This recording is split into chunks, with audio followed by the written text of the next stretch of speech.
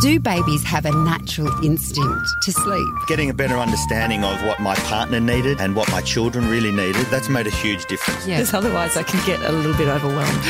Yeah, I think lots of parents can relate to that. You're listening to Kindling Conversation with Siobhan Hunt. Last time I saw my next guest, she was addressing a packed audience of parents at one of her talks, her public talks, and it was like they were waiting for a rock star.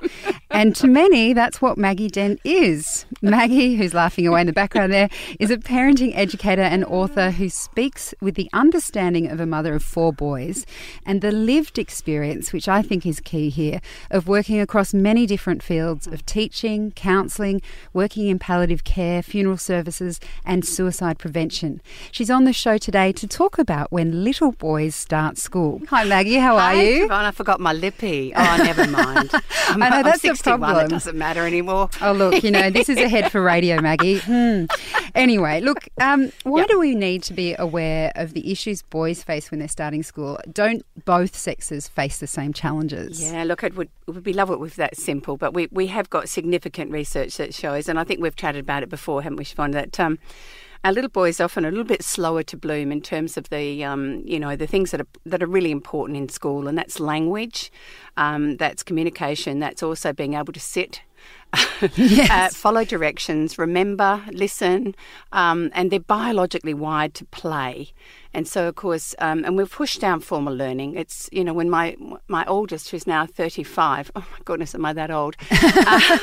Year 1 was what we do for 5-year-olds now. So, and I look at that and I thought there were days he was so worn out.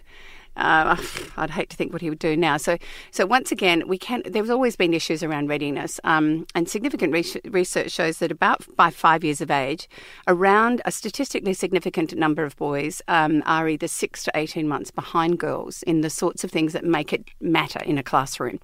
So that's a worry. But also, as you know from my seminar, boys are actually emotionally a lot more vulnerable than we think, and quite often when they don't feel that they can get something right, or they didn't listen, or they're really confused, or they're frightened, they just get angry quite often and aggressive. So of course, all those things we go, oh, why are they being bad? In actual fact, they're not quite coping.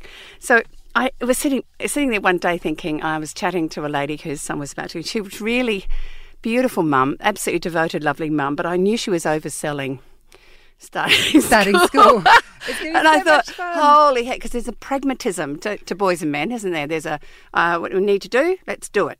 Yep. Yeah. Okay. So, and I do remember my second son coming home after a week and saying, well, I don't need to go anymore. Mum, you said they'd teach me to read and I can't read. He thought it was going to happen in the first week.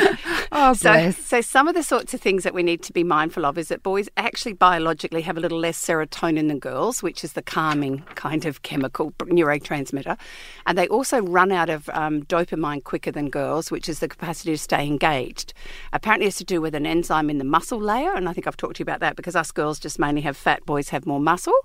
So we need to have conversations before our little boys go to those sorts of things that talk to them about the need when they want to fidget, because fidgeting is trying to make dopamine so I can stay concentrating and being a good boy. Right? Yeah. You see, so often boys get busted because they don't sit still, and yet they've just got nothing left in their little dopamine tank. So little things of possibly if they're sitting in a chair, they could rock, or they could tap their feet really quietly on the floor. They can also squeeze their hands or even squeeze their fists together, because if they can make some dopamine, that'll actually help them pay attention more. Can I ask you a question here that I completely did not flag with you? I'm just throwing this at you out of the blue. Yep. In the papers today, there's been a report saying that the youngest kids in our classes, particularly boys, have been potentially misdiagnosed with ADHD. And it sounds like you're speaking exactly to that. This is exactly what I've been jumping up and down about since I wrote Stop Stealing Childhood in the Name of Education. And particularly that's a West Australian stuff. So West Australia, it's absolutely compulsory the year your child turns 5, regardless of readiness.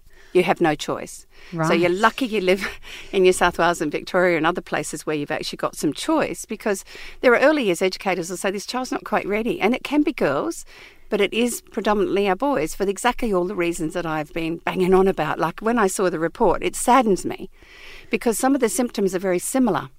Yeah, and so, ADHD is a really real and valid thing. I've seen children improve radically with medication if they have it.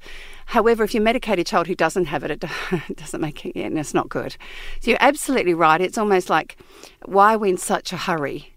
And I think we've also diminished the power of play and what play does for children, particularly boys, because we've got children now so much screen focus that they're not doing as much play before they even get to kindy and school. So therefore they don't have the social and emotional competence to be able to read the facial expressions of when it's time to back off, or I'm not happy with what you've just done, or all the sorts of things that we want our children to have is that you don't hit because you want something. And is that boys as well? Are they socially... Yes, socially behind again. Because that's like one of the key indicators of how they'll do academically, won't it? What we know is that girls can develop friendships a little more easily than boys because they talk. So a boy can sit next to a boy he really loves going brum, brum, brum in a sandpit with no words. But what builds a sense of connection is lots of time doing that. So proximity, repeated joyful experiences that are often highly rambunctious and noisy and risky. So all of those sorts of things, we keep shortening playtime. We keep shortening lunchtime. So I wanted to throw through a couple of my tips. And there's an article online, but when I started writing, I thought, oh my God, there's an awful lot of them. So don't oversell it. Don't oversell school. Just say, look, really, this is something we have to do. The good news is that there's playtime and lunchtime. Yep. The second thing is that boys very rarely will poo at school. You have to be relaxed. When you told me this, I heard you say this and I was like, what? I know. But it's true. Yeah, and it's terribly true. And men are we laugh because they take so long sometimes, don't they, in the toilet, thinking they're just avoiding everything. And quite often it takes them a while to get to a relaxed place. So I keep warning mummies, if you go to collect your son after kindy or something and you're starting to chat to mums, he might have a poo banking up and he will start kicking you because he can't articulate that he needs to go to the toilet. So again, be careful of that. Is it okay if I chat? Because he'll be able to tell you that he's okay. Now, you need to be prepared for the meltdown after school because it takes so much energy out of a little boy to listen and try and remember and try and follow rules and be good and draw in lines, because remember, they're quite often not as good as girls. And that just absolutely empties the cup. So what he does when he sees you, the person he often loves most in the world, it's finally able to all pour out, and he can be really revolting. I mean, absolute meltdowns, and you go, oh my God, am I the only person? So remember, it's all about brain chemicals. So he's got no dopamine left and no serotonin. He probably won't let you hug him initially because he just wants to kick you because you make him come. Yeah, right. He actually wants to stay home and just hang around and be happy. So be prepared. Always have some good food ready to shove in his mouth because once again, food triggers some good neurochemicals.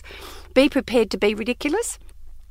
Laugh, and if you can fart, and I know I have to tell you, Sean, a farting cushion can really turn a little boy around quite quickly if you can't fart. You're incapable yourself. Yes, incapable. Get some help. I'm well trained. Flashing, like glasses with lights on. You need some props in your door because novelty can cheer a boy up quite quickly, but not necessarily a girl. So we've got to look at, my job is to help put some stuff in that thing.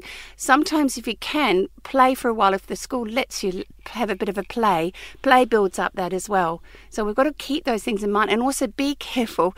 If your son spots you outside the room, he might come at you at 150 miles an hour and nearly take your legs out. My son does that now, what he's trying to say is, I've missed you so much and I love you. But he can't articulate. So sometimes when we reread these things, we say, okay, look at the look on his face. He can't fake that.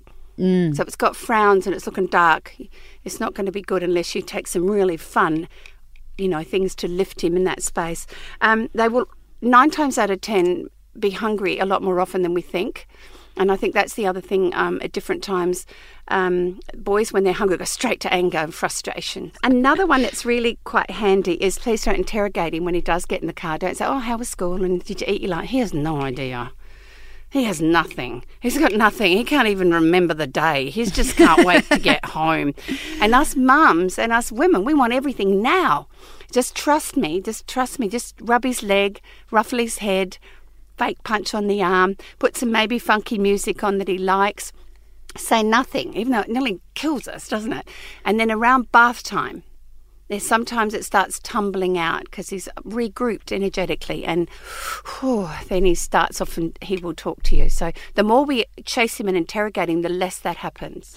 Can I ask? Yes. I mean, these are really great points for supporting them through all the days of school. Yep. I know myself, because my daughter's starting school, that the thing on my mind is the first day. Yeah. Do you have advice for parents of boys for the first day and what works well for them? Well, I know the absolute number one thing is to make sure he sees what's in his lunchbox. Before he even leaves. Because he's got to make sure he knows Right. that he's got something to look forward to. Okay. The second thing that works particularly well is there a friend. If there's a friend that he knows his face is going to light up and he's got someone to play with, that makes the whole day easier. There's no question, which I mean, it's nothing to do with you being the mother. These are the two things that can trigger quite good things.